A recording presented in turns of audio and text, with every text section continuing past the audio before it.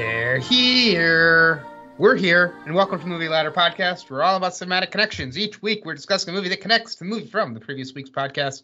And because we always travel in pairs, I'm Zach Brooks, and I'm joined for the 145th time by Brendan Fitzpatrick. They're here, you're here, we're all here. Yes, it's very clear. That's like the cliche line from this movie, but it really is. Yeah. I only wrote down that, and hey, I bet my life on this thing. Which I wrote down a ton of other stuff, just not very many quotes from this movie. Yeah, I think we'll get to it, but there's one legitimate, laugh out loud, funny moment in this film that would have been good to pull from. I don't know if anybody else laughed at this moment, but I'll be excited to get to the feedback and see, because there was an unexpectedly hilarious moment at the climax of this movie. Oh, nice. All right, I'm excited to hear. I found lots of parts of this movie very funny. This movie, of course, what we're talking about, because last week we talked about The Omen, and this week, due to a Creepy Kids and Jerry Goldsmith, composer Jerry Goldsmith connection, we will be talking about the Tobe Hooper 1982 Poltergeist, which is not directed by Steven Spielberg, but is produced and written by Steven Spielberg.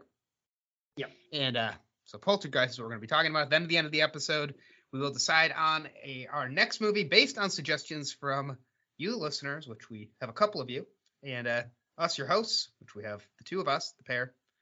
So we'll be spoiling Poltergeist. So if you've not seen it, it is on HBO Max. No need to buy the Blu-ray or DVD, but if you want to, you can. And or if you want to just skip ahead to find out what we're going to be watching next week, we will put that timestamp in the podcast description.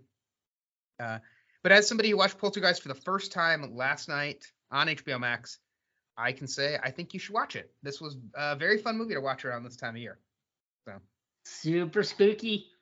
Yeah, super spooky. I like it in so many ways. It has like everything. It has like everything that could be like this movie has everything.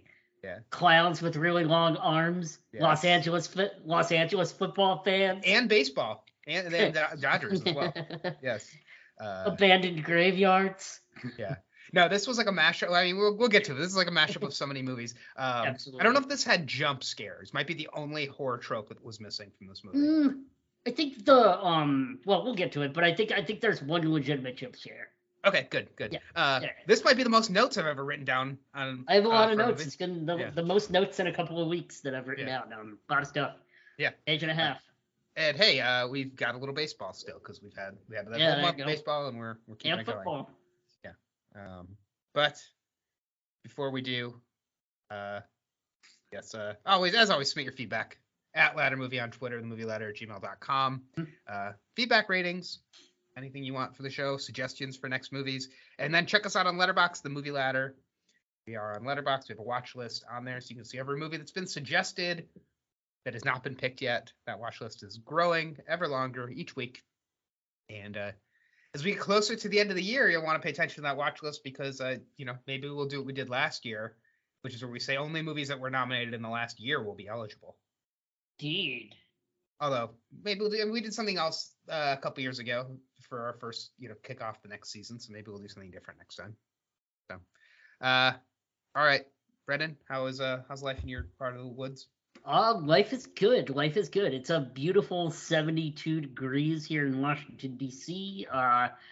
Let's see. What was the best thing I watched this week? I didn't ask the best thing yet, but go ahead. What's the best thing you watched? Life is good. I'm just enjoying spooky season, watching movies and watching TV and trying to enjoy the fall for the few weeks that it's actually fall in D.C. before it gets legitimately cold. Are you going to dress up for Halloween?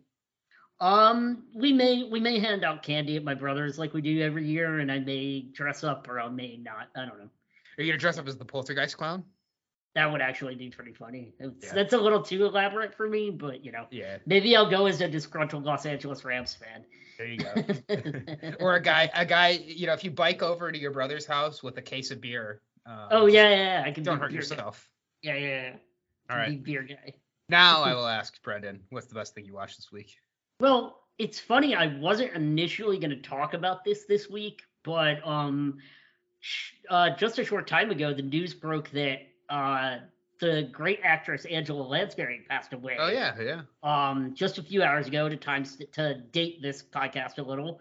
And she was just in a movie I watched over the weekend. I watched the drama, uh, psychological thriller Gaslight from Oh, she's 1944. in Gaslight. Uh-huh. Yeah, she is the maid Or did you? in. Huh? I Or know. did I you? don't. Somebody will have to tell me if I actually watched this movie after I'm done describing it, or if it was all just a figment of my imagination. But directed by the great George Cukor, starring Charles Boyer, Ingrid Bergman, Angela Lansbury, Joseph Cotton, who I really really like. He's fantastic in this. You'll remember him. We had our Joseph Cotton movie with Citizen Kane a couple years ago. He's really great in this.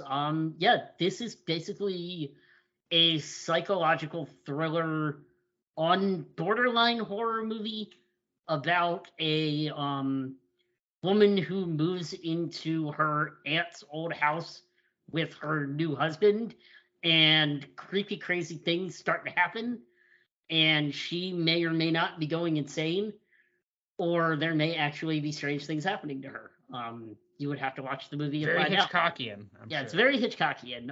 I really loved this movie. I thought this was really well done. The tension throughout the movie is, you can feel the tension with this creepy guy that she ends up marrying. Like from moment one, you see him, and you're like, okay, this dude's a creep. Like, yeah. So I thought this was a really great movie. Really great performance by Ingrid Bergman. As I said, Angela Lansbury pops up as their maid, who also ends up like embroiled in the plot.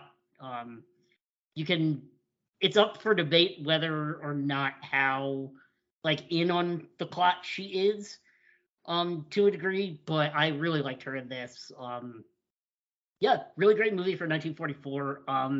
And if you're looking for something a little more modern for spooky season, I'm not gonna get too much into it because I know we try to keep the segment short. Werewolf by Night on Disney Plus, 2 thumbs up. Yes, Yep. I am. I'm excited to watch that, especially Fantastic. because it's only 55 minutes. I Yep. feel like that's something I can just like tack on at the end of the night, and watch. It's further pretty ahead. great. Yeah, I feel like there's so much werewolf content this Halloween. Every time I log on Letterboxd, somebody has logged some werewolf movie, including I have up for me sometimes when we're watching The Wolfman for the annual movie challenge. I haven't watched it yet. But yeah, Werewolves by Night. I saw somebody I follow on Letterboxd logged American Werewolf in I think in Paris. No, in London. Or Paris. Okay. In London. Yeah. Which was the first one. I'm just looking through. There were a couple other there was like one or two other werewolf movies that popped up on my my watch on like people watching on Letterboxd. So I just feel like this is the like Halloween of werewolves for whatever reason. What We Do in the Shadows also has some good werewolf content in it. Werewolf Scarewolf. Yeah. Werewolves, not swearwolves. Yeah.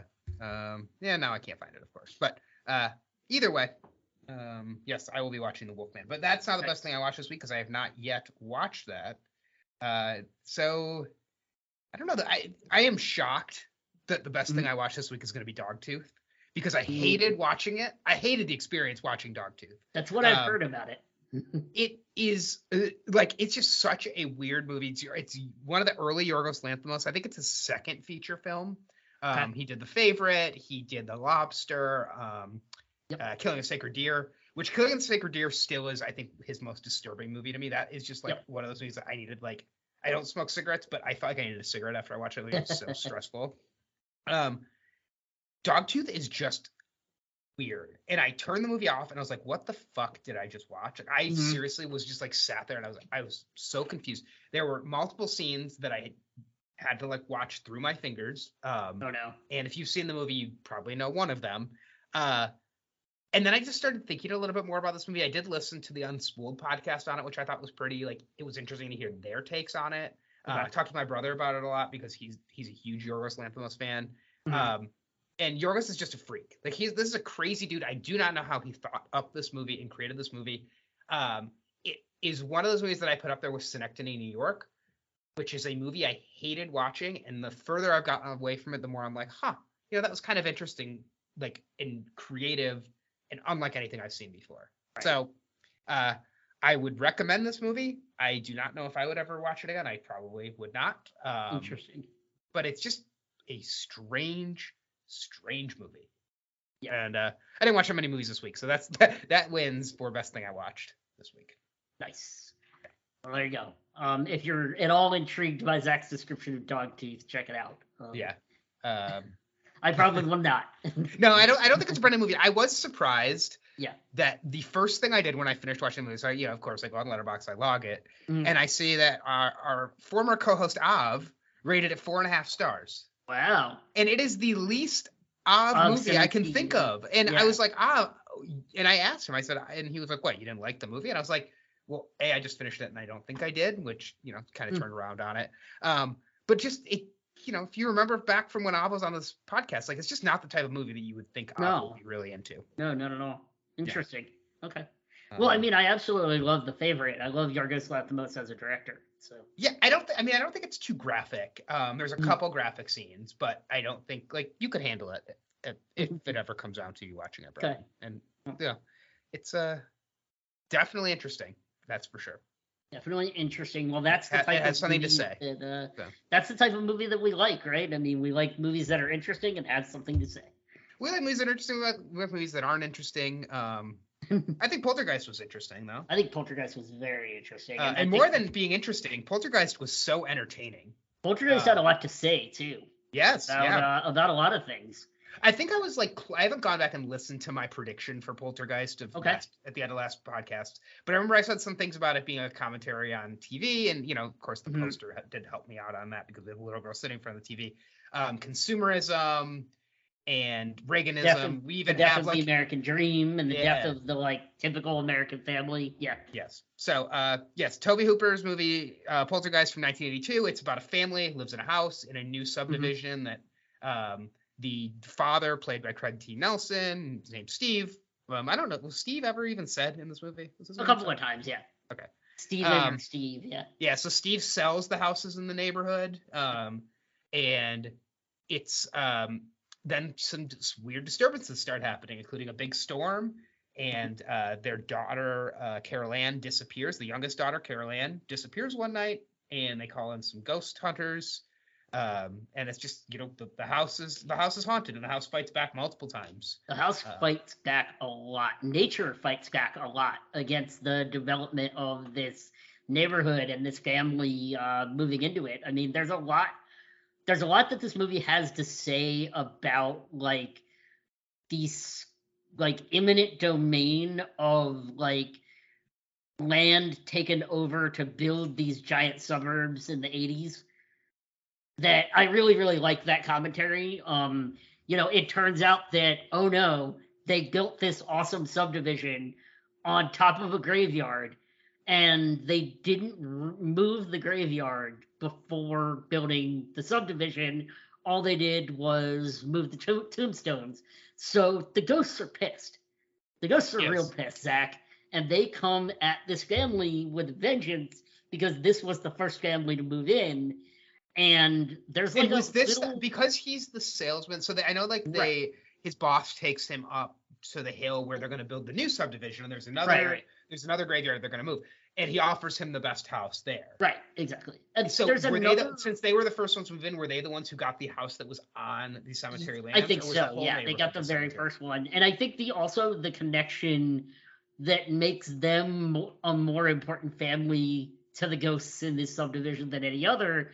And why Carol Ann is able to connect with the ghosts and become sort of a specter for them and gets sucked into for lack of a better term, the upside down.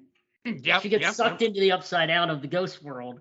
And there's a subtle line in that scene that you mentioned when they're going up the hill and talking about Steve's family and his teenage daughter and his 12-year-old son, Robbie, and his 5-year-old daughter, who was born in the house. Yes. Yep, I did write that down in my notes. That is what is at the crux of why this creepy kid, Carol Ann, has this ethereal connection with the ghosts that live underneath and inside the house. Mm-hmm. Yeah. And I did write that down as kind of as a hint as well.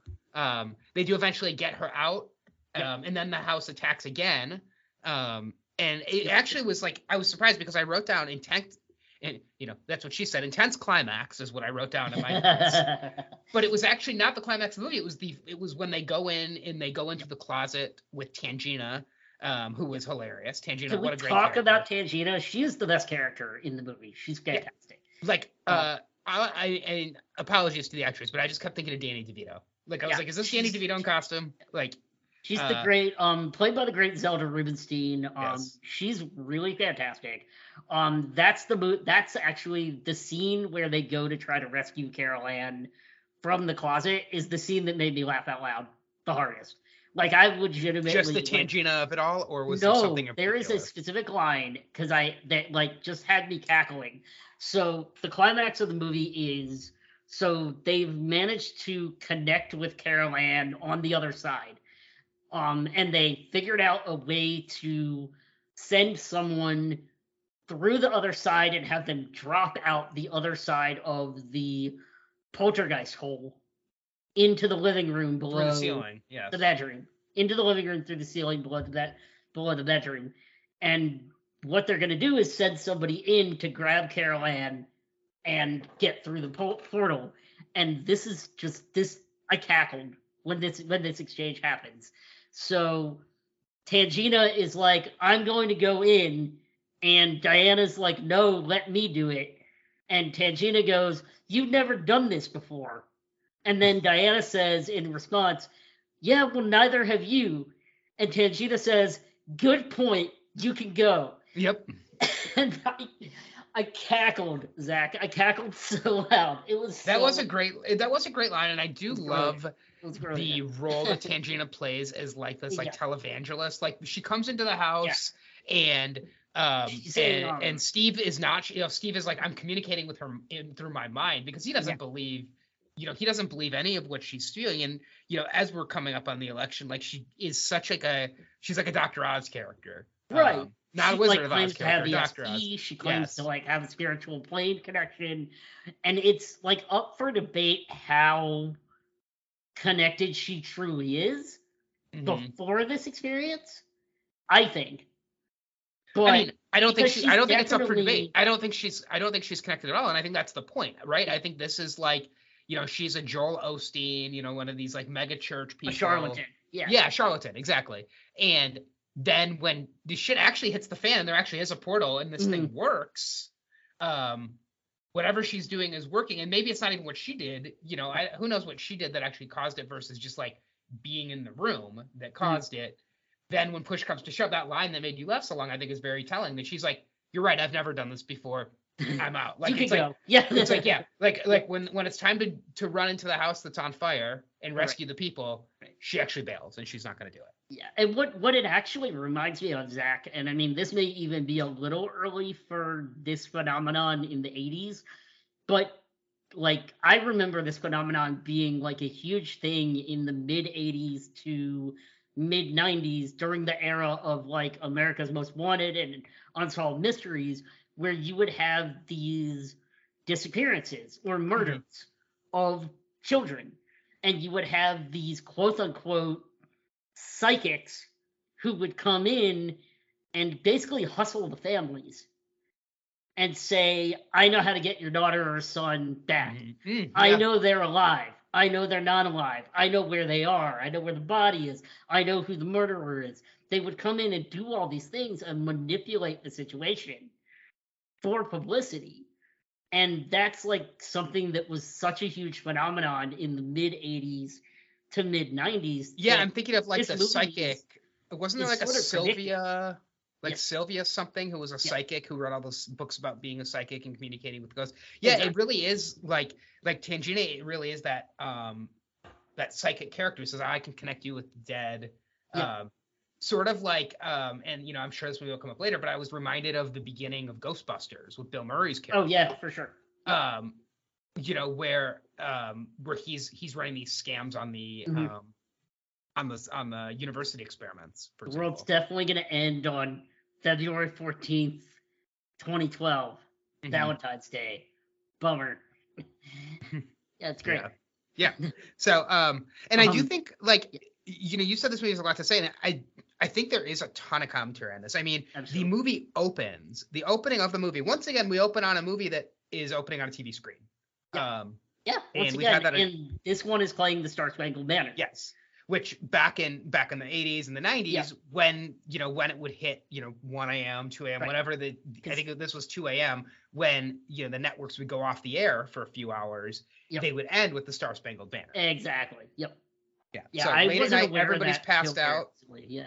Yeah, I remember that a couple times as a kid, but Okay. not much. Where it was really the phenomenon was that you would fall asleep on the couch and you would wake up Right. and the Star Spangled Banner would be playing. And so yes, so we open with the Star Spangled Banner. We open with the TV, which we will, when we get to connections, we'll talk all about that, I'm sure. Yeah. And TV. yeah, and then we're just seeing everybody like a creepy view of the house. We're seeing a dog that is acting very That's a much guard like dog. an alien, right? Like, or a ghost, like in the house, like going from room to room, jumping into one of to Dana's bed and taking the chips out of her bed. That you don't want to fall asleep eating chips. That's just It going goes to be with very Robbie's chips. with Robbie's chips. Okay, Yeah, yeah. the Robbie's chips. Nice Lay's product placement there. Yes, and so much, not just product placement, but media placement in this. Yep. As we're going through the house, we're seeing movie posters, and it's a treasure trove if you're trying to think of movies to We're connect seeing to from this. so much Star Wars merchandise in this freaking house. I mean, I was gonna save this for one more thing, but I don't think I will. But I had both those Star Wars bed sheets. Did you? And Okay. over Robbie's bed is this giant Darth Vader helmet torso. Mm-hmm. That is a legitimate 1980s Star Wars action figure carrying case. Mm-hmm. I still have mine on my bookshelf behind. Oh man! Oh, Yep, this is from the creepy. 1980s. Yeah. It's filled with all my figures, and it's great. And it's Yeah. So Yeah. he has the same one. Mine doesn't have the stickers that made the eyes glow red anymore. Those fell off like years ago. But it's still it's the same exact carrying case. And so, if we wanted to go to Star Wars, there's plenty of Star Wars in this movie. Well, and not just that. I mean, I noticed a ton of like action figures. There's a Tauntaun, Luke on the Tauntaun, like lots of mostly Empire Strikes Back specific time. Yeah, I saw a lot of Tatooine. I saw a lot of this is 2 years after Empire dropped. Yes, lots of Empire stuff. I did notice the blaster at one point. Didn't see any lightsabers, but I did see the blaster. He's a Han Solo kid. Yeah, and then but then not just that, but all the different posters on the wall as well was again a treasure trove of potential movies. I mean, we had the Alien poster on the wall, which just jumping ahead to suggestions, but like Alien was also the music was composed by Jerry Goldsmith. So if we did the Jerry Goldsmith trilogy next week and we did Alien, that could be an option. We to really stick with the Disney of it all, way before these properties were all owned by Disney, we see Captain America comic, a Mickey Mouse book, and then all this Star Wars. We're seeing all the different Disney properties represented. Good job, Kathleen Kennedy, who was a producer. The House of this of movie. Mouse. Yeah, the House of Mouse, indeed. The House of Geist. And I'm trying to think what else. We have the bird is called Tweety Bird. That's all Looney Tunes. Yeah. Yes. So we have Mr. Rogers. We have all of these different sports teams as well. I was confused. Above Robbie's bed, there's a Super Bowl poster with Garfield on it. Yes. But it says 1988 Super Bowl. This movie takes place in 1982. I was really confused by that. It's 1982. Yeah. But the poster, I paused it. That poster says 1988 Super Bowl. That is weird. Maybe it's I know like Garfield used to have those like sports comic books that were like, so maybe it's a Garfield thing. I don't know. Yeah, I wondered if it was like Robbie's a kid and it was like Robbie will be, it's like in the future you will be in the Super Bowl or something. And it wasn't 1978? No. I mean, I paused it and checked, and I didn't pause it for, okay, so I just Googled, I put a 1988 Super Bowl poster, space, and the first Google result is Poltergeist. And so interesting. Why was there a 1988 Super Bowl poster in the 1982 movie Poltergeist? Has anybody in the movie ever explained it? And as far as I know, no one involved in this film has ever explained it. The presence of the poster and the lack of explanation has led to it becoming part of the legendary Poltergeist curse, which I know you brought up. Yes. Well, we can bring that up. Yes. Yeah, the Poltergeist curse is basically this really tragic. It's basically a conglomeration of a bunch of tragic and mysterious deaths surrounding the cast and crew of this film. The actress, let me go to the page actually. Let me the actress Dominique Dunn who plays Dana, was murdered in the driveway of her home in 1982 after this movie came out by her estranged boyfriend. The actress Heather O'Rourke, who plays Carol Ann, died of a mysterious and rare medical condition in 1988 when she was 12 years old. So that's actually referenced on this page about that 1988 Super Bowl poster, is that's actually something that people point to as one of the weird occurrences. That it says 1988 Super Bowl, and she actually dies on February 1st, 1988, the day after the Super Bowl. Yeah, which is pretty wild. This one is tangentially connected. This is a grasping at straws one, but another actor in the film was killed in 2009 by a axe-wielding maniac outside of his Texas home. There were lots of crew accidents during the filming, mostly surrounding the pool and the tree stunts. Supposedly, part of what they think spawned the curse is that Steven Spielberg, to save on production costs, used real skeletons from nearby medical school. So that was something that randomly popped. Given this was done by ILM, I don't know how true that would be. But yes, so as I was starting to say, that actually randomly popped up in my Facebook feed this week. There was a Slash Film post about it, and I saved it, and I wasn't sure if we were going to have that. But Slash Film said real human skeletons were used for the swimming pool scene, which Joe Beth Williams didn't know about until after the scene was finished. Exactly, yeah. I don't know how true that is. I mean, that seems pretty effed up. I don't know how much you would really save on production costs, where you would get that many skeletons. Maybe I don't want to know. But, I mean, ILM was making enough money at the time that they could have made their own skeleton props, right? I mean, I don't think. You would think. No, what I actually really liked about this movie is I thought the effects aged really, really well. I thought so too. It does not look like a movie that was made 40 years ago. And oh man, it is the 40th anniversary, isn't it? Yeah. June. So this movie came out June 4th, 1982, my mom's birthday. Not her year, but the date of birth. Day of birth. And this does not look like it's 40 years old. Like there's a point where they enter the bedroom and there's things blowing around everywhere. And that does look a little bit animated, but not so bad. I mean, not what you would expect from the 80s. And a lot of the rest of this movie, especially the way the movie's lit, like when the lightning is striking, you're seeing the shadows come in through the window and the tree that attacks the house and the way that the house starts to attack the family. Yeah. It looks really good. I mean, they used a full wind machine in that room to make all those effects in the bedroom of everything flying around. What blew my mind looking at some of the research for this was that they let young actress Heather O'Rourke, who was only like 5 or 6 years old at the time, do the stunt where she's hanging by the baseboard and like being blown towards the door sucked in towards the closet door by the poltergeist. And like apparently it like seriously scared the shit out of this kid. Like it took her 2 days to recover and come back to the set. Like Steven Spielberg felt like an asshole basically. I mean I was shocked that they wouldn't have figured out how to do some sort of stunt performer for that part. Because that's pretty messed up to make a 5 or 6 year old kid do that. And was this during the second big attack on the house then? Yeah.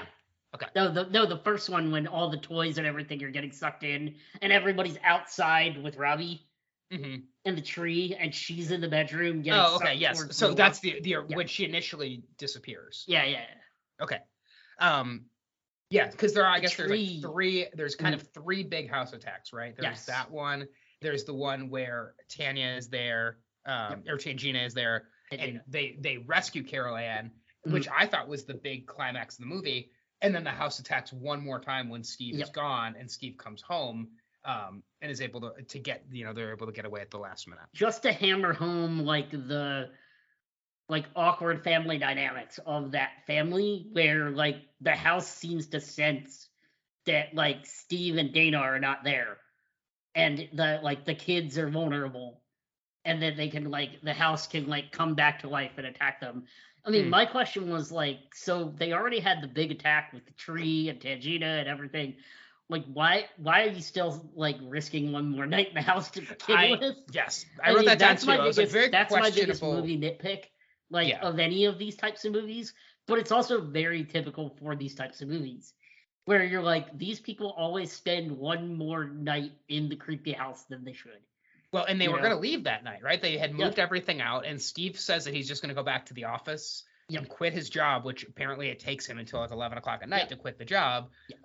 Instead of being like, wait a second, maybe this is a commentary. Maybe this is a commentary on like work culture, right? That this guy is a slave to his job, and even when his daughter disappears and his family is kind of unraveling and his house is unraveling, that he still needs to go into work until late in the midnight hour until he can come back to rescue his family. And the boss is the one who drives him home too, which is the weird part. Like if he's going to quit his job, why is his boss giving him a ride home? Yeah, Mr. Teague. I was very glad to see Mr. Teague die at the end of the movie. Oh, that was cool. Yeah. And because the house explodes and explodes all over him. And I felt bad for the neighbors. I don't think the neighbors did anything wrong. The neighbors didn't all deserve to die. But they also didn't help when Diana's outside screaming for them to come in and help with Carol Ann. They were just gawkers. Yeah. They just gawked and with their little umbrella. And they were like, no, we can't go in. True. Well, and we do get, I think there's we can talk about the TV stuff too, but that we do have the whole thing where that neighbor early in the movie, he keeps changing the remote. And I think this is the scariest part of the movie. Can you imagine if your neighbor could change your TV and you're watching something and your neighbor changes something on their Roku and all of a sudden your TV changes? Terrible. So in our house growing up, we had the exact same TVs in the living room and my mom's bedroom. So as a practical joke, my siblings and I used to go down the hall outside my mom's door with the TV remote for the living room TV. Like if we knew she was in her room like watching TV, we would stand outside the door and start changing the channel on her. Oh man. It was like the greatest practical joke, and she would get so upset. Like she'd be like, "Stop it! I'm trying to watch whatever she was trying to watch, like Price is Right or whatever." But so let's talk about the TV. So so much revolves around the TV in this movie, right? We do get early on there watching the Rams game, which is when the neighbor is changing the channel, and then we change from football to Mr. Rogers. Which again, if you're trying to think of movies to connect to from this movie, we got Mr. Rogers potential. One Day in the Neighborhood, bro. Yeah, or the other one. Won't You Be My Neighbor? Won't You Be My Neighbor? Yes, thank you. And they're often falling asleep watching TV. There is some movie, and I wasn't able to. It's a Spencer Tracy movie, and I couldn't clock it, and I forgot to look it up last night. It was a Spencer Tracy war movie that he's watching while he's reading the book about Reagan, the great American president. It's like, and while his wife, while Mrs. Freeling, Diane, smoking pot. Yeah. Smoking pot and reading Carl Jung, who's a psychologist, and trying to figure out why Carol Ann is acting so strange. Yeah. And it's not just watching things on TV, but it's being videotaped, right? So then once Carol Ann disappears, we're still seeing monitors and we're seeing versions of TV, but we're seeing that video camera on somebody's shoulder in the background of almost every shot. Yep. So it's, I really like that, this movie is consistently until the very end trying to make a commentary on television. Absolutely. Now, the way we use television to like portray a certain aspect of our lives, for sure. And it's like very ahead of its time in that sense. And that, we talked a lot about the Star Wars characters, Alien, Garfield, like Tweety Bird, like all of these television characters that are represented in other ways, right? In merchandising, I didn't notice anybody had like any T-shirts that had TV characters on, but just the way that TV and like this movie throughout, like a lot of a lot of 80s movies is commenting on that kind of consumerism and TV culture. So and in the last shot of the movie, they get to the Holiday Inn, they've escaped the house, and it ends on a comedic note where Steve goes into the room and he unhooks the TV and puts it outside. Pulls the TV card out. Yeah. It's great. I felt like that was a funny way to end. Yeah. I don't know how appropriate it felt for this movie. I thought it was fine. I thought it was like the way that you would expect this movie to end after like everything this family had been through. I mean, I just don't know why Steve is blaming the TV at that point. I get from watching he just doesn't want like the haunting to come through the TV. Right. Know? But why does he think that because the kids are already traumatized by everything that happened. But the haunting doesn't I know that the haunting starts with the TV though. It does start with the TV. I guess the poltergeist, like the alien. Because she's talking to the people through the TV, and that's the very first instance of the haunting. Right. So, And the ghost comes through the TV, although they're asleep. They don't see the ghost coming through the TV. You have to think about it. It's also a commentary on, like, the way society started to blame TV for all the ill wills of children. Yeah, there you go. Like, the increase in, like, violence and drug use and profanity and all the things that the alt-right Christian group started complaining about. Their first thing that they started blaming was TV and video games. Mm-hmm. And there was Dungeons and Dragons and all that, but there was also TV, movies, video games, like all of the media stuff that they could blame all of this, like, this is ruining our children. That's profanity, smut, and all these things on TV that are rotting our children's minds. I do think that's actually really smart because Carol Ann is in the closet, right? She's in the home, and that the home is what's haunted. It's not the TV that's haunted. So it's actually like the home and the family values that might be causing these problems, and it's not this external TV. There you go. That's actually causing. Yeah. So all right. Yep. So I think we unlocked something a little bit. I think we also are hitting on, like, this is another Steven Spielberg low-key movie about divorce. Mm-hmm. Because when you look at this family unit, you have Steve and Diana, who Steve is much older than Diana. Craig T. Nelson is older than Joe Beth Williams, significantly. But he already has a teenage daughter who's like 16. So we can infer from that Dana must be a daughter from a previous marriage. Okay. Unless she was like 15 years old when she gave birth to Dana. So that's really interesting because I felt like Dana throughout the movie was kind of the like odd one out, right? Dana's missing for a lot of the movie. Like they don't even really. Diana never seems to care about Dana. Yeah, they never really comment on like the fact that like Dana's gone, and like there's all these tragic and traumatic thing's going on, and Dana's just not there. And Dana does have they're talking about the Holiday Inn, I think, or some hotel, and Dana references it, and Diane says, "Wait, you know that hotel?" And she's like, "Oh, I was there once." And she seems very confused by that. And it was an odd line in the movie. Yeah. And, maybe it's just that she just doesn't know her daughter that much. And we never really know, like, we don't know who her daughter's hanging out with. She's on the phone with somebody throughout the movie. And then, like, she is gone for a significant portion of this movie. She's gone at the scene at the very end. And, like, we don't even get to meet the boyfriend who drives her up at the end of the movie when she has to get in the station wagon and drive off with the family. Like, I wasn't even sure she made it into the station wagon until the closing moments, because she's standing there and they're like, drive. That's the other part where I was like, okay, Dana is obviously not Diana's kid, because Diana is screaming in the car before Dana can get in when the house is starting to explode. Drive, just go. While Dana is like screaming in the street. So like Diana was perfectly willing to just leave Dana there in the street. So that they could get away. Yeah. So, and you referenced that this is another Spielberg movie about divorce. So I think especially the first half hour of this movie reminded me so much of like parallel universe E.T. Yeah, and I was like, this was like, Spielberg didn't direct this, but he produced this, he wrote this. This was kind of a warm up to E.T., right? E.T. came out, a year or two later. No, E.T. came out a week later. E.T. came out June 11th. 1982. Poltergeist was June 4th, 1982. Yeah, Spielberg was working on E.T. while this movie was being made. Both both special effects for both films were being worked on at ILM at the same time. In fact, it goes so deep that Drew Barrymore and Heather O'Rourke both auditioned for E.T. and Poltergeist, and it was a matter of which one Spielberg chose to slot into which movie. And he thought that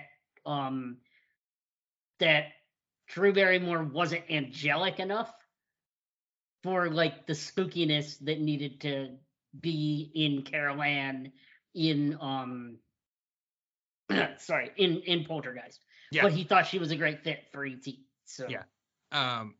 And I think this casting was great. I thought like I don't know how Heather O'Rourke like how that Carol Ann character, like what it would be like to have her as a daughter all the time, because she's so damn creepy. Kids are creepy, dude. But that's the thing. Kids are creepy.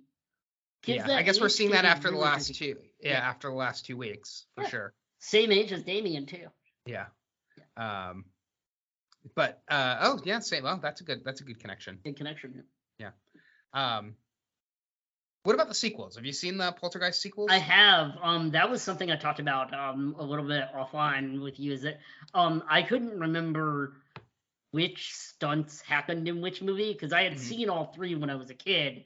2 and 3 used to be on HBO all the freaking time. There are a couple specific horror things that happen in 2 and 3 that are like burned into my memory that I like forgot until we watched this last night that don't happen in this movie. But they're definitely not as good, but they have some of the more visceral visuals than this one does. Yeah. And just to jump a little bit forward to connections, but the kind of the pattern for these movies.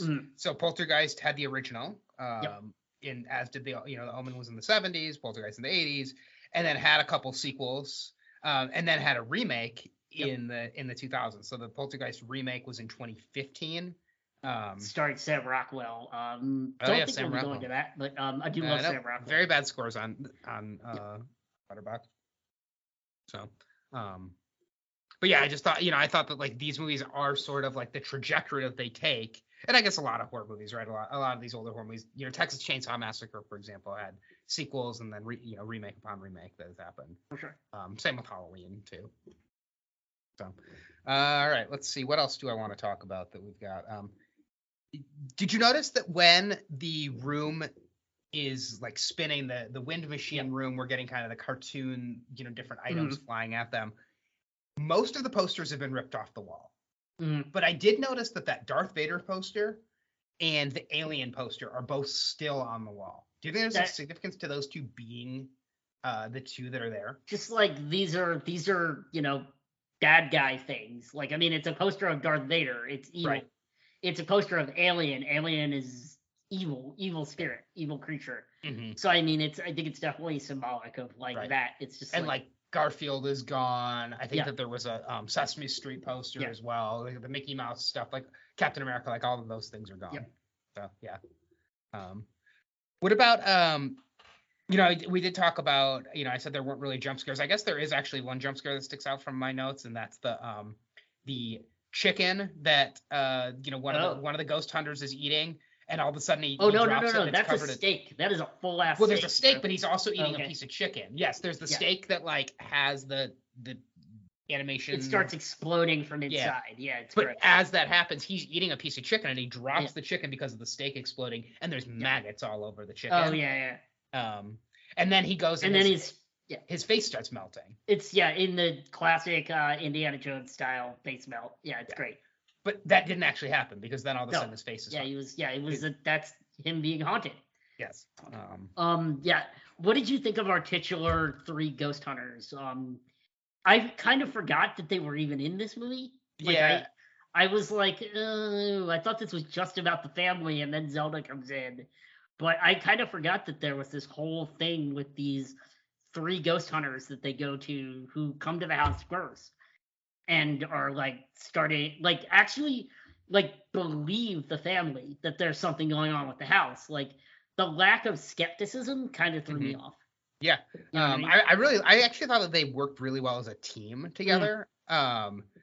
so Dr. Lesh is the kind of the head of the team, and she reminded me a lot of, now I'm blanking on her name. She's the Ellen Burstyn. Like Okay. I thought she looked a lot like Ellen Burstyn. I can see that. Like an older, when Ellen Burstyn gets older. And then the two other guys, and I don't have what their names were right in front of me. I think Jeff was one of them. And yeah, I don't remember what. Richard Lawson as Ryan was the other one. Okay, Richard the Lawson. cameraman. Yeah. Yeah. I thought they were good, and like I really liked the role that Richard Lawson plays. I thought he was really good. I was surprised that he didn't end up being a bigger star. He kind of just seemed very charismatic on screen, but he's always kind of behind. He's that cameraman. He's always filming things, and he's then like the production guy. He's sitting at the monitors, watching what's going on. He's the one who's pulling the rope through the ceiling as well. Yeah, he's been in a ton of stuff too, Richard Lawson. He's sort of that guy from the 70s, 80s. Mm-hmm. But he did a bunch of TV stuff in the 90s. Mm-hmm. I believe he was on one of the police procedurals from the 90s. Was he on Homicide, maybe? Okay. I think he might have been on Homicide, right up the street. Yeah. No, I like the team, and I like that they're kind of it reminds me of what we get in other movies where you get like the first group of people trying to solve the problem, and then they know somebody who's like the expert, almost like in Breaking Bad, right, where Walt is working with Saul Goodman, and then Saul Goodman is like, actually we should bring in this guy Mike, and then Mike is like, hey, we know Gus. Like they're like, it's like one thing leads to another. It did sort of remind me of like you're working with one group and they're like, actually we need to bring in a specialist, almost like a doctor would bring in a specialist too. So yeah, I thought that they were really good. And Tangina, hilarious. Just what a good character. Yeah. I had no idea she was going to show up, and then all of a sudden she shows up, and she's so small. Like her stature, she's so short, but the way that she talks with such gusto, like she's so confident, and she is like, you could tell that she's the type of person who would be filmed on TV, and when you're seeing her on TV and in ads and things like that, speaking of Saul Goodman, you have no idea kind of like what's behind this character that she's putting on, right? Yeah. And she even gets like her big TV moment after Carol Ann gets rescued from the portal, where she gets to look right into the camera and like muss her hair and go, "This house is clean," which is like the other big the big line from this, along with "They're here." That gets parodied so much. What about answer your parents? You're gonna get a spanking. No thanks. Yeah. Yeah. No. I think this is also, like I was thinking as I was watching this, like this is a very iconic movie house. Yeah. I was thinking about Parasite as another one, and you have like the Amityville Horror House. You have but I mean, I don't even mean like Hotel, a house that plays like a role in the movie, because it definitely does. It is the house that's haunted, the Beetlejuice house, but just like a very unique looking house. It's got that spiral staircase leading up to the upstairs. That's like right in the middle of the living room. Like it has the pool that they're building outside that is just a muddy pool. Like it's a big muddy hole in the ground. Yeah, it hasn't been completed, and they're getting this rainstorm. And I love that, early in the movie they were talking about all these plans for the pool. They're going to put a diving board, and we get Steve joking about all the different dives that he's going to do. But then later in the movie, the pool is actually like a nightmare, where it's just this like, filthy, muddy pit that Diane like runs and falls into, and then is attacked by the ghosts. So it's it's sort of the destruction of the illusion of the perfect suburbia. Like there's no such thing as the perfect family home. You know what I mean? There are a couple movies that this ties very nicely to that we've done. One, this wasn't last year, but Beetlejuice. I think if we did a movie map back to season 1, Beetlejuice is a very, very good connection to this. Yeah, I mean, to step on our movie map, I think Edward Scissorhands is another commentary on like something coming in from the outside that scares people away from like their utopian suburbia. And Edward Scissorhands, what Edward Scissorhands does is it takes these like seemingly normal looking like suburban houses and lifestyles and turns them into nightmare fuel, which is the same thing. This movie takes a spiral staircase and turns it into nightmare fuel. It takes a TV that's staticky and has all this light coming off of it, and makes it something that's ghosts come out terrifying. Of it. It's amazing. Yeah. And something I haven't even. really love the visualization of like the poltergeists themselves, like the ethereal, white, angelic, where they sort of look like they could be friendly ghosts at first until they change. Like it's very like the same sort of effect that, as we talked about, ends up getting used in movies like Ghostbusters later on in the 80s. And an Alien too. And an Alien, Alien, the chest burster and things like that. Like it doesn't look like it necessarily is gonna bring you harm. But there are so many different visualizations of different types of ghosts in this. And I think the one that will stick with me obviously is the big one that comes out of the bedroom at the end. Yeah. The big white, like almost looks like a big grasshopper almost or something like that. Yep. And what I wanted to talk about real quick, and we're just kind of stepping all over things, but I do think that my hero of the movie is going to be Matthew Leonardi, and he's the cinematographer of this movie. Nice. Because I love the way that light and shadows play the visuals in this movie, and I think like the light coming off the TV, the light coming through the windows, the lightning that comes through the light when they're being attacked in the house, like just the light and the shadows throughout this movie, I was really astounded by that. And I was like, oh, this must be some really good cinematographer, probably somebody who worked on Alien and The Thing, and like who's worked with Carpenter and who's worked with a lot of those directors. Yeah. And I clicked on his filmography, and he's done some stuff, something that's going to pop up on my list, but like nothing that is, like Too Fast, Too Furious, Butterfly Effect, Dawn of the Dead, like just Commando. Yeah, like not anything that I feel like what he showed in this, and maybe that's Tobe Hooper's direction more than his cinematography. So it's my hero of the movie is more like just the visuals of this movie. But I just think like the movie starts with a warning that says if you're affected by strobe lights, if you're epileptic, don't watch this movie. And I was like. I wonder, I didn't really think too much about it when I saw it. And then as I'm watching the movie, I'm like, oh, wow, if you are epileptic, like this movie does have a lot of strobe effects in it. And a lot of it is even just from the beginning with the staticky TV flashing. Yeah. I really think the visual effects, we haven't even really talked about the spooky tree that eats Robbie. Yes. Halfway through this movie. Yeah, the really creepy looking tree. So there's a lightning storm at the beginning of the movie that's like a giant lightning thunderstorm, and Robbie is really scared of the tree that's outside his window because there is a deformed limb that basically looks like it has a face on it. Yeah. And the tree is like staring at him.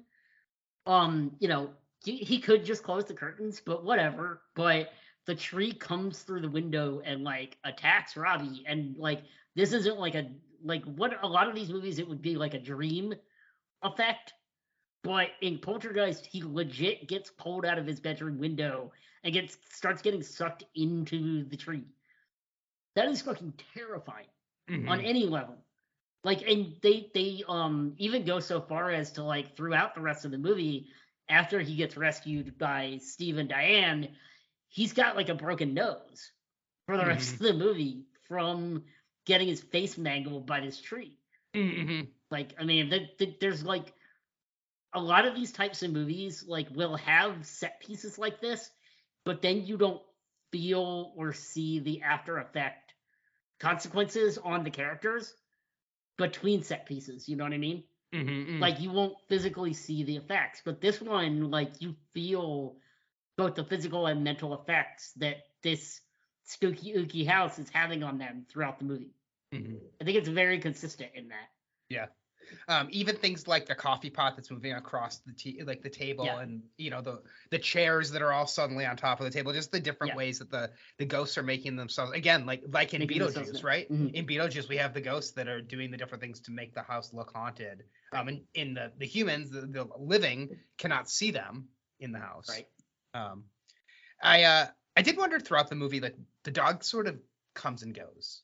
Yeah. And I wondered if like maybe the dog is haunted by these ghosts as well. Like it just seemed like the dog was not there for Song of the Moon, and then the dog shows up at the very end. There is one specific point where in the movie where the dog starts barking in the bedroom the day after they see the spooky things come out of the TV. And it got me thinking. I actually wrote this down. Like some people say that like dogs and cats can see things that humans can't.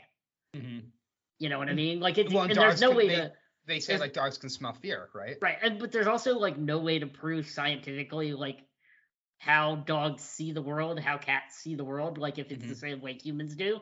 And so that leads to a lot of theorizing of like dogs and cats can maybe see other planes of existence. Mm-hmm. Like things on a spectrum that humans can't. Yeah. The dog was barking at the wall, right? And the right ceiling, where Right where the ceiling. Yeah. I did like when Diane is like going on the wall and on the ceiling, like all over the place, like where she's like where she's being haunted. Yeah, it's like I thought like things really go off the rails both times that the house is really, really haunted. Yeah. And so I do feel like we during that point, I feel like we lost the thread a little bit in terms of like the commentary this movie was making and some of the really smart things that were in this movie. We get that back at the end, but we do have like just kind of our big, like, for lack of a better term, like our big battle scenes at the end. Yeah. The humans are battling the ghosts. I wrote down in my notes, "Good night, lady." And I don't remember who said it, but I remember thinking it was really weird that like was it that Diane said goodnight to Carol Ann or one of the kids? And I think it was Carol Ann, and Carol Ann responded and said, "Good night, lady." Did you notice that? No, I didn't notice that at all. Yeah. Weird. And maybe that goes back to your idea that Diane isn't necessarily all of their mothers. Maybe it was Dana who said it. I wish I could remember who actually said "Good night, lady." I took very bad notes when I put that on there. So, all right. Anything else that you want to get to before we get to feedback? I have a question for you while you're looking at your notes. Hit me. All right. So you've watched all of Stranger Things. I haven't seen the last season.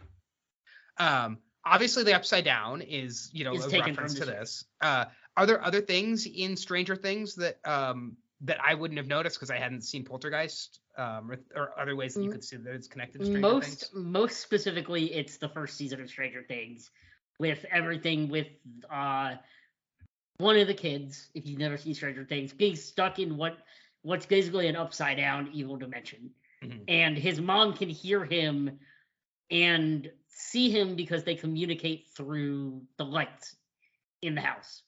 And so that specifically is, taken from this movie and put into Stranger Things. Yeah.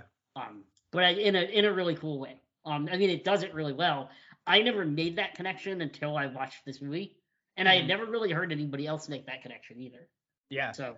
Well, because we never see that dimension, right? Besides the light that we see. Yeah, the light that we see in the closet, but we don't see what that dimension is. I will say that there is a very specific and significant use of rope to pull someone from one dimension into another in Stranger Things. I won't tell you when, where, or how, but the use of the rope from the bedroom through the dimension, down the ceiling into the living room, pretty much is used in the same exact way in Stranger Things.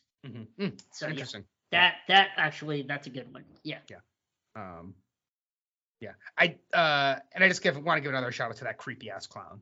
That was another one I had written down as far as the curse goes.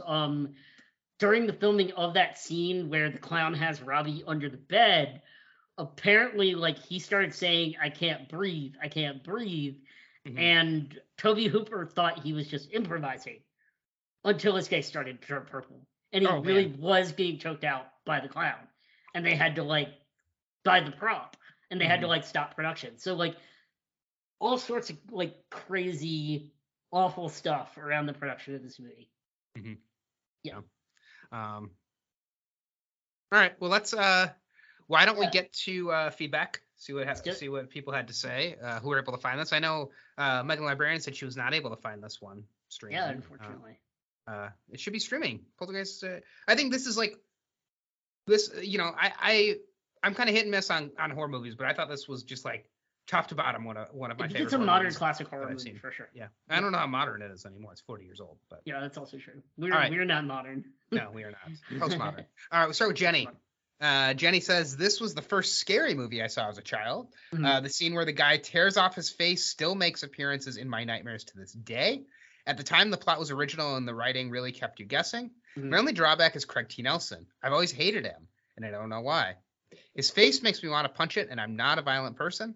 I also think the pot smoking in this movie is completely unnecessary and adds nothing to the story. Would she be more concerned if she weren't high? Doubtful. So Yeah. 3.5 stars from Jenny. Nice. Yeah. Yeah. We didn't really talk much about Craig T. Nelson. What do you think? We can talk about him, really anybody in this, any of the cast. What do you think of him as a leading man for this movie? I think he's like fine as your 80s suburban dad. I think so too. Yeah, I think so too. And that's there's gonna be some connections in my connections that are gonna. Yeah. And I thought Jo Beth Williams was really good as the mom. Yeah, I thought she was really good. Reminds me of Winona Ryder's character in Stranger Things. We're talking about that. For sure. I didn't notice the age difference between them until you really mentioned it. So Jo Beth Williams was when she was born in 1948, and Craig T. Nelson was born in 1944. So they're like 40 years. Well, I mean, it's their characters. Like, she definitely seems much younger than him. She does in the film itself. I laughed a lot that like when Craig T. Nelson is being like the American Dad type character, where he's like standing in front of the mirror and he's like before, after, and he's like showing off his like dad bod. And just like everything, like he works from like the comedic level that this movie has that I wasn't expecting. Yeah, and I think all the kid actors do a pretty decent job with what they're given. I mean, the kid that played Robbie never really went on to do too much more. No, it doesn't seem like any of the kids. I mean, obviously two of them died young. Yeah, but unfortunately, two of them died young. So. Yeah. But they were still. I mean, the Heather O'Rourke, who was Carol Ann, was she was alive for. She was in both the sequels. 6 years after this movie came out, right? But she was only in the sequels. Yeah. So yeah, no, and I mean, and that's the same thing we had with the Omen last week, right? That the character or the actor who played Damien, like he wasn't in anything besides the. I don't even think he wasn't even in the Omen sequels. He wasn't in anything after this. Yeah. But yeah, I do think Robbie is like, again, like a lot of this is just kind of like your typical 80s characters or typical 80s kind of nuclear family that we're getting in this movie. Yeah, I agree. All right. Jim says, like Brendan, I thought that Spielberg had directed this. It is good that he at least wrote and produced it because it feels so much like the most early Spielberg movie. It feels even more like it might be the single most Stranger Things movie. Anyway, I thought that it was still fun to go back to. Craig T. Nelson plays Craig T. Nelson effectively. So many great lines. They're here. TV people. When it rots, can we dig up the bones, etc. The characters are fun, and the story is still spooky. 4 out of 5 from Jim. His hero in the movie is Zelda Rubinstein as Tangia. She plays the magical person well in a role that could have been a complete mess. Yep. So there you go. Nice. 4 out of 5 from Jim. That's going to be a 3.75 from the listeners. Nice. From the 2 listeners who wrote in. Yep. Yes. So it's fine. They come in pairs, as they said. It is what it is. Yep. Yeah. They mostly come at night. Mostly. Yeah. All right. And so I get to go first. I am also going to give this a 4. I'm probably closer to a 4.25. I really like this movie. As I said, I think it loses the thread a little bit just with like when things get like, when we get our big climactic moments and we're just kind of seeing the attack on the house. It turns a little bit into a mess there, but yeah, I thought it was a great balance of being scary and being funny and, being a kind of like 80s family movie for the first half hour. Right. And, especially for this podcast, like gave me a ton of ideas for movies that we could do next, a ton of connections. So, and I do like what it's saying. I like what we've unlocked about it and effects held up. I mean, I really think it's just losing that. It just kind of like it had that dip in what made it really good for about a half hour towards the end of the movie. And so that's where I lose the star. Yeah, I'm right in lockstep with you. I am also a 4. I think this is a really, really solid early 80s movie that doesn't rely too heavily on gruesome special effects and instead tries to be legitimately just freaky. And I think it also pulls off a lot of the themes we talked about really well. But I think it may be trying to do too many themes, and that kind of leads to some of the mess of it. Yeah. But yeah, overall, I think it's still 4. I think it's a really, really good watch. Especially kind of like we said with The Omen last week, where if you've never seen it, I think it's one of those essential horror movies that you should catch up on. But the rewatch value, it probably does diminish. But it's still a 4. Yeah, Mhm. Nice. it's still really great. Yeah. I definitely like Poltergeist more than The Omen. I agree. Yeah, that's why I gave it a better score than The Omen. Yeah, I mean, so I give The Omen a 3, and I just think like this was much more just accomplished the mission a lot better. Yeah. I don't think I want to watch either movie's sequels though, to be honest. I just can't imagine as much that they add. Yeah, I'm good. Or remake. So, all right. Why don't we get into Hero of the Movie? So I already said mine. Mine was kind of the visual team behind it, whether it was Toby Hooper or the cinematographer Matthew Leonetti.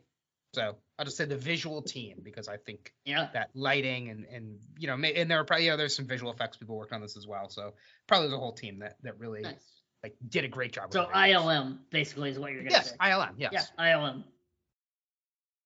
And good job by ILM using real bodies. That's a great way to spook your cast. Yeah, and practical old effects. I'm gonna give it to Spielberg for managing to both write and have a heavy hand in the making of this film. At the same time, he was also trying to manage another suburban film about family drama in E.T. Yeah, you can even call it. I'm gonna give it to Spielberg. Yeah. I mean, these are basically twin movies. Mm-hmm. I'm gonna give it to Spielberg. Yeah. I didn't say it before we started the movie, but like I do kind of feel like I'm calling my shot, like Jake Taylor in Major League. That means we're gonna end up bunting though. Yeah, so maybe we'll end up bunting, but yes, B-U-N-T. Yes, I do feel like I was getting such ET vibes watching this movie, and I was like, I think we're probably like I hate to jump ahead to what I think we'll be doing, and we'll see, but I just think like ET does feel like the twin movie to this, so much so that they're like weekend after each other that these two came out. There's a lot there. I mean, 3 kids. Yeah, and that summer of 1982 is just like an insane movie summer. Yeah. I mean, E.T., Poltergeist, The Thing, all came out that summer.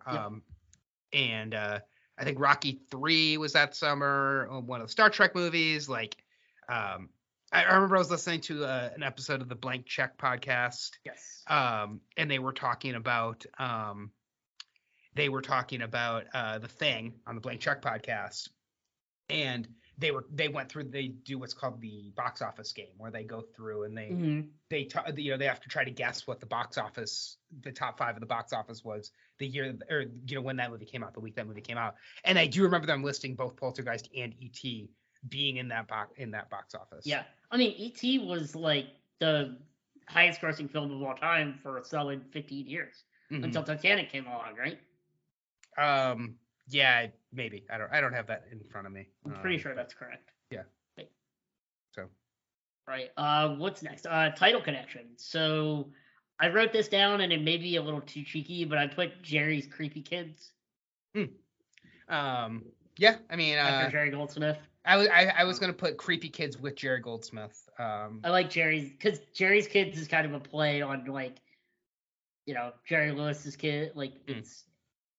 Jerry's Kids is like a thing. Yeah, I don't know.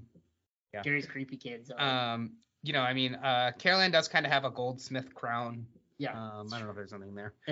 What else do you have for other connections, though, before we do the title connection? Is there any? I have Creepy Kids, Jerry Goldsmith. Is there anything else to last week specifically? Specifically last week, we had the Creepy Kids. We had the parent going on a wild goose chase trying to figure out what's wrong with their kid. Like, in fact, invoking quote-unquote experts in the field. Yeah, and having some sort of like lore to the past, right? That the past is causing this. To a tragic event, yeah. Yeah, and that there's rules, right? That when when Carol Ann is in the other dimension, that she has to either both go towards the light or stay away from the light. Like right. I was so confused by like whether she was supposed to stay or go towards the light. It was so like, I think it was intentionally that way, but yes, because they were kind of making this shit up as they went along. Like right. And I mean I don't mean like the writers, I mean the characters in the movie were like bullshitting their way through this because they had never actually dealt with this before. Yeah. Yeah. No, and I think like it, like last week with Damien, they were like, you need to use this knife to, and take him to the specific altar. Check, you need to check his skull for the markings and things like that. So, was the number 6? Did the number 6 ever show up in this movie? That would have been interesting. I don't think there was anything. Unless it's like part of the house number. I don't know. I didn't notice. Yeah, I didn't write it down. Yeah. All right. What about connections to other movies from this year? I mean, yeah, we talked about all the significance that TV plays in this movie and the use of TV throughout some of our other movies like Romeo and Juliet, Son of Sam, and Mhm. the way TV shapes the narrative. We also had the Star Spangled Banner, which we had patriotic music in other movies Mhm. with marching bands. We had sports, both football and baseball, Yep. in other films this year. Mhm. What else you got? Do we have we had any ghosts this year up until now? Well, I mean, we had Ghost Rider. Were Yep. there ghosts in Ghost Rider? I did mean there was like significant cemetery and Yep. graveyard in Ghost Rider. Here's a big one. We Yep. had someone using a closet to do something science fictiony with space and time in About Time, where he had to Yep, go that's through true. the closet. Yeah, And that he's kind of Carol Ann has to go transported to a through. different dimension. Yep. And Carol Ann has to go through the closet in this Yeah. to get transported to the other Craig dimension. T. Nelson was in The Devil's Advocate. That is well. also true. That's a big one. In addition to Private Benjamin last year. Oh yeah. And I was thinking he was in Parenthood, but I think is he in the Parenthood TV show? He's on Parenthood TV show. Yeah. Yeah, because I was like, wow, is Craig T. Nelson in the Four Timers Club? But he's only in the Definitely Four Timers not. Club. No. Yeah. Yeah, and I mean traveling, time travel, traveling to a different dimension. And the Peggy Sue got married. That was, Yep. kind of her version of the Upside Down as well. So, yeah, I don't think they have any other big connections to other. Yeah. What else you got? All right. Well, I already talked about my movie map, but and you did too. So we talked about Edward Scissorhands as a movie map. I had Yeah. another one as well. I wrote down Young Frankenstein just for all of the like goofiness and spoofing on horror tropes that this movie actually plays with as well as having like a strangely voiced short diminutive assistant. Yep. Oh, Yeah, so there's some Young Frankenstein vibes. Especially also with the flashing lights and thunderstorms play a big role in both. So yeah, there you go. I had Serial Mom as well, just for kind of rocking the suburbs of it all. Rocking the suburbs, yeah. So, but I do think Edward Scissorhands is probably the best in terms of like making the agree. suburbs into a nightmare. That having that commentary. So yeah, I agree. But yeah. And one last thing. Yeah. So one last thing I wanted to talk about. We didn't talk about this at all, and that's the fact that this film, when it came out in 1982, was rated PG. That was gonna be mine, but I have to back up. Well, the reason I bring it up, and I think you were too, is that Spielberg is pretty much single-handedly responsible for creating the PG-13 MPAA rating, thanks to this movie and Indiana Jones and the Temple of Doom, which came out the year before, or earlier that same year. I think it came out in 82. Obviously because of the beating heart getting ripped out of the chest in Temple of Doom and other gruesome visuals and everything in this movie, two of the cornerstones behind why the MPAA created the PG-13 rating system between PG and R. What else you got? Yeah, I couldn't believe this movie was PG. And when it started and the PG comes up, I was like, wait, isn't this a horror movie? Why is this movie PG? And I mean, there's no sex in this movie. There's not really any sex in this movie. And there's not any swearing in this movie. But I do feel like the horror and violence, like, I am shocked with this movie. Like, what was the remake R or was the remake PG-13? Oh, the remake was probably R, I would guess. Yeah. Let's see. So the remake was, I'm just pulling it up. It was PG-13. Was the remake. Oh, nice. And the remake, the poster is a creepy clown. So I just think the remake, there's no way it has the charm that this movie Yeah, has. there's no way. Yeah. All right. My one last thing is, and this is something you and I talked about when we were watching this movie. So I don't know if this is an HBO Max thing, and I'd be curious from other people who watched it, but there is a very hard cut that if I was watching it on a DVD, I would think that the DVD chapter skipped to the next one because this is early on, it's about a half hour into the movie, and the family is in the kitchen and they're seeing the objects move for the first time. Steve and Diane are seeing the objects move across the floor, and they're like trying to figure out what's going on, and then all of a sudden the scene, like, not quite mid-sentence, but like as soon as a sentence, like right when a sentence ends, cuts to them standing outside the neighbor's house. So I actually thought this was going to be your one last thing, and I looked this up for us. Okay. This is an intentional cut that they had to make at the last second before the movie went to theaters because executives at Pizza Hut saw a screening of the movie and pulled their sponsorship. And so and there was they like a had Pizza Hut box behind them or something? So they had to cut where Craig T. Nelson's character says, "I hate Pizza Hut."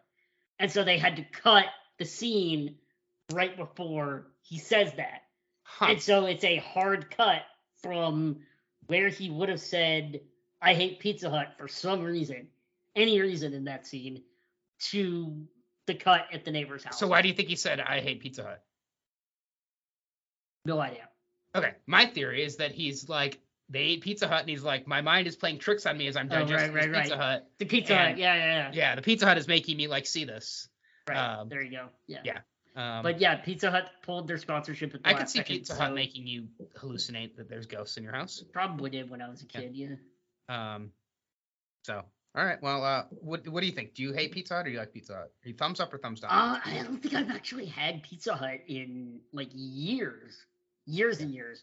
I mean, I've become much more of a Domino's has gotten better. Domino's used to be the trashier one when I was a kid, but now like Domino's, if I'm gonna get chain, I'm gonna get Domino's because they've like bounced back. They've had a real career resurgence. Yeah. I like Domino's now. I think the idea, especially in the 80s of Pizza Hut, like the Pizza Hut buffet and like the pizza plastic, parlor, the plastic red cups from Pizza Hut and like the buildings that used to be a Pizza Hut that you see all over the place. The like sit-down Pizza Hut where you would like play video games and Yeah, the idea of Pizza Hut in my head, I do associate with like early 90s, late 80s. I can't remember if we get Pizza Hut and ET, but like I feel like we do. So yeah, it's interesting that that's like the Pizza Hut cut. For sure. What we can call that. So, all right. Well, that's fun. I'm glad. Domino's, thank you for looking that up. Yeah. It was very noticeable, and I'm glad that it was definitely noticeable. Yeah. It was not just you. Cool. All right. Well, shall we? So that's a 3.75 was or what was the score? That's a 4 overall. 4. Nice. Yes. 3.916. Nice. 3.916. Cool. Well, it's good. We're in lockstep. Me, you, Jim, and the average are all in lockstep for a 4 on this movie. Damn it, Jim. All right. Well, we will see if we're going to be sticking with Spielberg next week.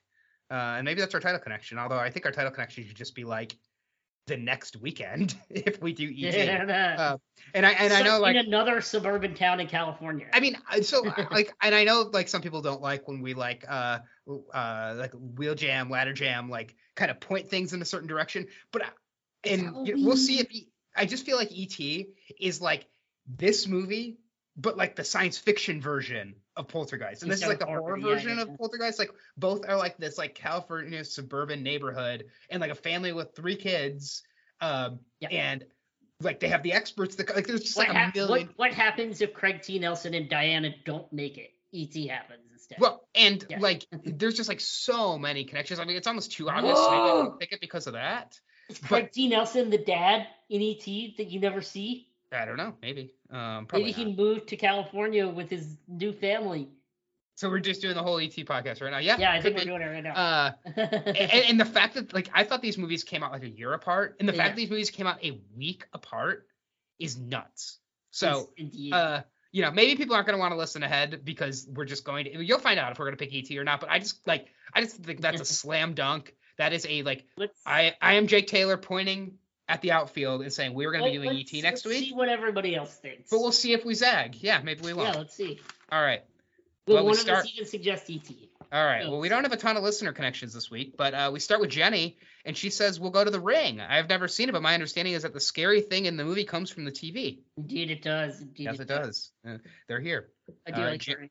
Jim says this seems like a perfect excuse to do the original Ghostbusters, but the sequels and remakes wouldn't be bad either. A few of the scenes, many of the special effects, and the paranormal jargon are very closely linked between Poltergeist and Ghostbusters. Plus, they share 29 casting crew. A lot of those coming from ILM. Yeah. Ah, yes, ILM. And Ghostbusters was 84? Or 84, yeah. Okay, so 2 years after this. We just talked about we have Ghostbusters in this movie. Yes, we do have a team of Ghostbusters. 3 we have 4 Ghostbusters. Yeah, we have 4, really. And I do think like Tangina and I know I'm pronouncing her name wrong, but and the Janine the secretary for the Ghostbusters Looks are like similar, very yeah. similar characters. And And I do think like Ghostbusters is the comedic version of Poltergeist. true, So true. E.T. is the science fiction version of Poltergeist. Poltergeist is the horror version of Poltergeist, and Ghostbusters is the comedic version. There you go. All right. And Megan the Librarian, we coaxed her into giving us some suggestions for this week. She has Texas Chainsaw Massacre because of Toby Hooper, but she doesn't really want to watch it. Yeah. And The Conjuring, another family in a haunted house movie. Indeed. I believe that was James Wan who did The Conjuring. Might have been. Yeah. Both good connections. Make a lot of sense. Nice. All right. I get to go first. All right. Let's go with a few different things. A Few Good Men. Frighteners, which is another movie about a team of paranormal investigators. Ah, yes. This one directed by Peter Jackson, starring Michael J. Fox. Which I don't think I've ever actually seen. Me neither. The whole way through. I remember the box from the video store. Yeah. Another spooky Spielberg one where there's lots of flashing lights and something strange is going on with the house. Close Encounters of the Third Kind. Yes. Especially the way the light is going throughout this movie. It reminded me so much of Close Encounters. Absolutely. Yeah.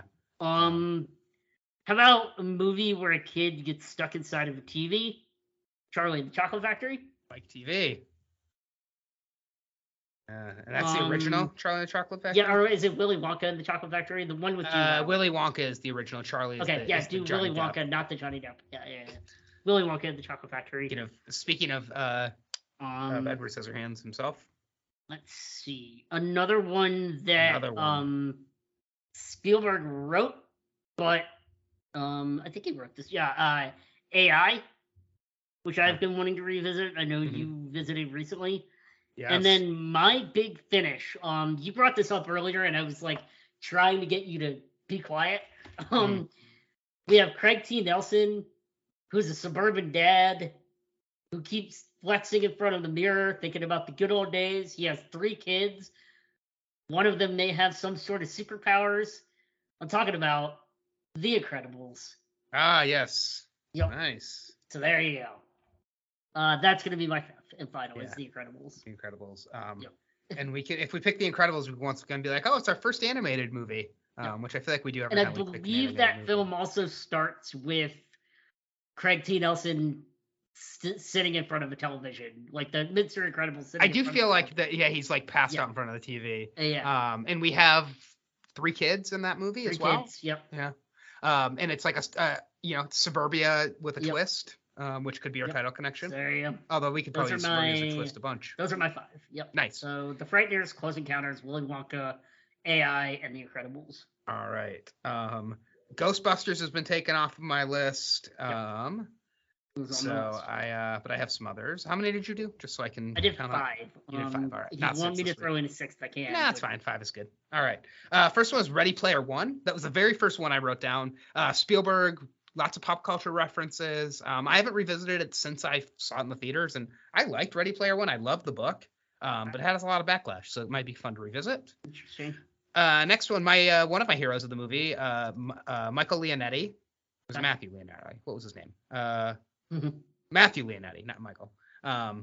Matthew Leonetti, one of the movies that he did, I said when I was looking at his filmography, there was one that popped up.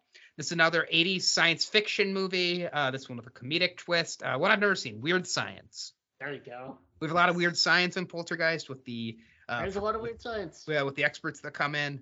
So I thought that could be a good one.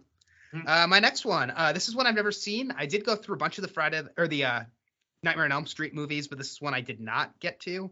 And this one apparently has a lot of meta with it involving TV. A lot of people say it's kind of like Wes Craven's warm-up to doing Scream. That's New Nightmare. Oh, I thought you were going to go with Dream Warriors. Okay. No, I did watch that one. So this one, apparently they're making a Freddy Krueger movie about the Nightmare on Elm Street. So it's a very meta, very winking at the camera. Lots of commentary on horror movies like what you get in Scream. Yep. So we had the poster on the wall. We had Jerry Goldsmith. I believe this movie was, has been in contention a couple times recently. How about we do, some sort of force that is malicious and Jerry Goldsmith can take us through with his music and do Alien. Love Alien. Yeah. Love it so much. So that's Yes. 4. And Are you not gonna do it? no, I'm gonna do it. Not I was gonna do thinking like, it? how funny would it be if Are I you didn't not put gonna do if I It didn't would put be pretty ET on the funny. list. I mean, I have other movies I could sub for ET, but I do think like the force is strong between this movie and ET. We literally just go from like one weekend at the box office to the next weekend at the box office. And I do like that it's not a horror movie because it was hard for me to come up with movies that weren't horror movies to put on my list. Like, I mean, I have plenty that are. I mean, I had Amityville Horror and Paranormal Activity and all those kinds of things on my also rans. Yeah, I just think like let's throw ET on there. There you go. I've recently revisited it, but I appreciate a lot more of it as an adult. It also terrified me as a kid. It's still Halloween too, you know. I mean, Yeah, there is a Halloween scene in Yep. ET. Yeah. So yeah, you mentioned a couple other movies on your list. A couple of movies that I had honorable mentions on my list. I had The Shining for Haunted Hotel. Shining, The Sixth Sense for Ghosts Who Can't Move On. Shaun of the Dead. I think that was really just kind of for like, you know, the dead coming back and haunting you. And, you know, happening in like a suburban environment. I had Bird Box. I don't know much about Bird Box, but I think it's about like the dead rising. Mom taking care of her kids. Yeah. Yes. Killer Clowns from Outer Space. Lights Out. The Haunting in Connecticut. The Others again. It Chapter 1. I had It on my list. Barbarian. Oh, I wanted to see Barbarian too. What else? Anything else? A Ghost Story and Ghost. I wrote down just because. Oh yeah, those are good. You know. And the only other one I had was Bodies. There you go. Which I haven't seen, but I think that's like it's supposed to be like a fun horror movie. I did like Bodies. Yeah. Yeah, I did think that, you know, I was laughing to myself because had we done like The Shining, The Sixth Sense, Shaun of the Dead, like one of these where the dead come back, we could have made our title connection The Dead Speak, which I just made me laugh because I was thinking of Rise of Skywalker. Right. Good job. All right, Brendan, why don't you read what we've got and we can pick a movie and get out of here. All right, we've got The Ring, Ghostbusters, Texas Chainsaw Massacre, The Conjuring, Frighteners, Close Encounters of the Third Kind, Willy Wonka and the Chocolate Factory, AI, The Incredibles, Ready Player One, Weird Science, Wes Craven's New Nightmare, Alien, and E.T. the Extra. Short list this week. Yeah. Yep, Zach, you get to go first. All right. You know, I love AI. I don't like Close Encounters very much. I think that's kind of a weak Spielberg. I've never seen The Frighteners. That's the only one I haven't seen. Willy Wonka I recently watched because Renap did it. It's pretty great. Yeah, I don't know how much there is to say about Willy Wonka. I feel like everybody's covered that already. So I'm going to throw The Incredibles on there. I think there's actually a lot of really good connections in terms of like Craig T. Nelson's nuclear family. I was pretty happy with myself when I came up with that one. Yeah. Nice job. Yeah, you clicked on the first star of the movie and you clicked on the first movie on his letterbox. Good job. Yep, exactly. What do you want me to do? There hasn't been a Coach movie yet. Yeah, I'm sure that movie is on Disney Plus. So that will be at least in America. All right. From the listener list, I think it makes the most sense to throw Ghostbusters in. We talked about all the connections between this film and Ghostbusters. Good job, Jim. Ghostbusters from the listeners list. Yeah, I think that's a very good connection. Very obvious one. Not obvious, but like very like lots of connections. It makes sense. Yeah. All right, so I got to pick from the listener list. This is a struggle because all three are horror movies. All three are ones I've seen. I just watched Texas Chainsaw Massacre, and Megan Lavarian also doesn't want to watch it, so it'd just be cool to pick that one.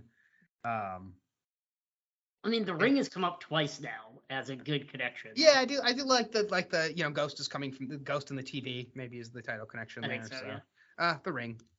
I think they just remade The Ring as well. They did, yeah.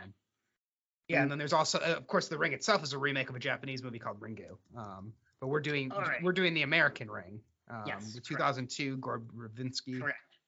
Yeah, and I mean, obviously from your list, Weird Science. Just kidding. E.T. the Extraterrestrial. You know, if you picked something else, I wouldn't. You know, I would understand. You wouldn't blame me. I know, but no, I think it makes a lot of sense to go to E.T. I would love to revisit E.T. I think now is when I can reveal that E.T. is actually one. I told you a while back, a few weeks ago, that I created a legacy secret letterboxed list. E.T. is on that list. What does your legacy list mean? Basically movies that I want to do for the podcast that I think would be like landmark Yes. episodes for us, like big movies for us personally. That I think would be really great for the podcast. Yeah. I think we should do ET. All right. Well, let's see what we got for streamability. So I was right. The Incredibles is on Disney Plus. Yep. The Ring is on Paramount Plus. Ghostbusters is on Hulu. Great. And ET is on Peacock Premium or local library or rental. So all streamable on some sort of service. Excellent. And I'm fine with doing ET. Did we already do too much of the ET podcast in this? That's a great question. I think that what we can do is something similar to what we did with Home Alone, where we talk about our 5 favorite things about ET. Okay. Yeah. I think that's fun. I think it'd be a lot of fun. I think it's an easy one for the listeners. I think it's not going to make anyone too upset. It is a couple more weeks till Halloween. It's very heavily connected to Halloween. There is the Halloween scene in it. I mean, it's a one of the all-time great movies on many people's top lists. And so I guess we're doing ET. And fantastic. We will try to cover it in a way different than every other podcast that's already covered ET. Well, guess what? Next week I'll be right here. Right here, yes. We can compare Drew Barrymore with Heather O'Rourke, Henry Thomas with what Little Rowdy. I mean, it is crazy that this movie came out a week after. Like, I just can't get over the fact that this movie came out a week after Poltergeist. Now, it did debut at Cannes in May, but the theatrical debut was a week after Poltergeist. Pretty wild. So, my brother gave E.T. half a star once upon a time. I think he's just trolling. What's wrong with your brother? All right. I don't. That is a great question. Anyway. Yes. You know what? Right, well, you do you, Aaron. You do you, man. All right. Shine on, you crazy snowflake. Elliot. Yes. Henry Thomas. We are going to have an alien that you are going to find. And everybody's seen E.T. They know what happens. But if you've never seen E.T., I would love to know if we are. I would love to know. Yeah. If somebody is going to see E.T. The only person on Letterboxd that I follow with E.T. on their watch list is this podcast. So, That's funny. I would be curious how many times E.T. has come up. We'll find out. Yeah, in the past. So I'm sure it's a number of times. It doesn't seem like as much as you'd think, but we'll find out. So, all right. Well, Brendan, what are you excited to watch this week? Ooh, I'm actually gonna, after we get done here, go watch The Redeem Team on Netflix that I can listen to the latest Nothing But Netflix with Rob That's podcast. I was looking forward to that doc even before they said that's what they were going to be doing. So excited to check. Is that one of those like uncover, like whatever they're? Yeah, it's like the stupid series. Untold whatever. Yeah, they're so. The problem I have with those is they're like super biased. Like the Manti Te'o. Oh, of course they are. Very biased. Yeah. And like it's just like they don't even really hide it. And I've heard this one is like a Coach K slop fest. That's what I've heard. Yeah. That's what I heard. I listened to that Bill Simmons podcast too, buddy. That's true. Yes, he did say that. That's but yeah, and then another episode of Andor tomorrow, which I'm really excited about. How are those podcasts going? The podcasts are going great over on Post Show Recaps. I hope people are checking them out. You can follow us at Post Show Recaps or postshowrecaps.com/Star Wars for all your Star Wars coverage. Nice. Really having a lot of fun chatting about that every week with Rich and Latanya. Nice. It's great that you get to do that. I someday will listen to it. I just don't know when. Sure you will, buddy. I know. Sure I will. Well, when I do watch the show, I will go through and listen to it. There's a lot of TV right now. I was thinking about all the shows that have come out over the last year that I've missed and that I wanted to get to, and just and I was like, okay, when House of the Dragon ends, maybe I'll have some time. But then White Lotus is starting like the next week. And 1899 starts on Netflix in 2 weeks, which I'm very excited about. Yeah, I'm very excited for 1899 as well. Yeah, it's going to have a lot of fun. Maybe we'll have some 1899 coverage. Not we. You and I. I mean, you and I. Yeah, who knows? If somebody wants to invite us to talk about it on a podcast, I'd do it. But we will be invited on a podcast to talk about E.T. next week. Probably going to be doing our 5 favorite things from E.T. like we've done for Back to the Future, Ferris Bueller, Home Alone. Just a different format, just to change things up a little bit. And sticking with Steven Spielberg, sticking with 1982, sticking with summer of 1982, June of 1982. So many connections. Just a myriad of connections. We might just have to do one, like a whole 30 minutes on connections between these two. Right, man. If we haven't spoiled them all yet. Yeah, I know. All I right. think we don't want to step on it too much. Well, we've already stepped on it, in it, all over it. So we'll be back Man. next week, talk to you about E.T.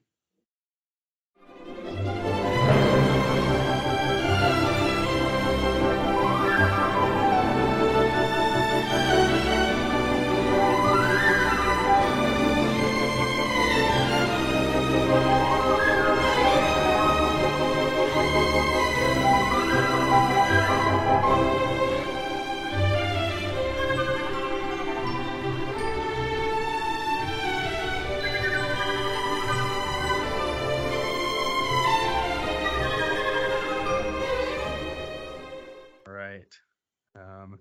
So our buddy Josh Larson from Film Spotting Podcast, it's a very appropriate review that he wrote for Columbus Day / Indigenous Peoples Day. Nice. When we watched this movie, he said the land acknowledgement horror movie. Yes. Yep. There you go. Yeah, taking over the land. Yeah, I talked about eminent domain on the podcast. Yes, eminent domain. Yes.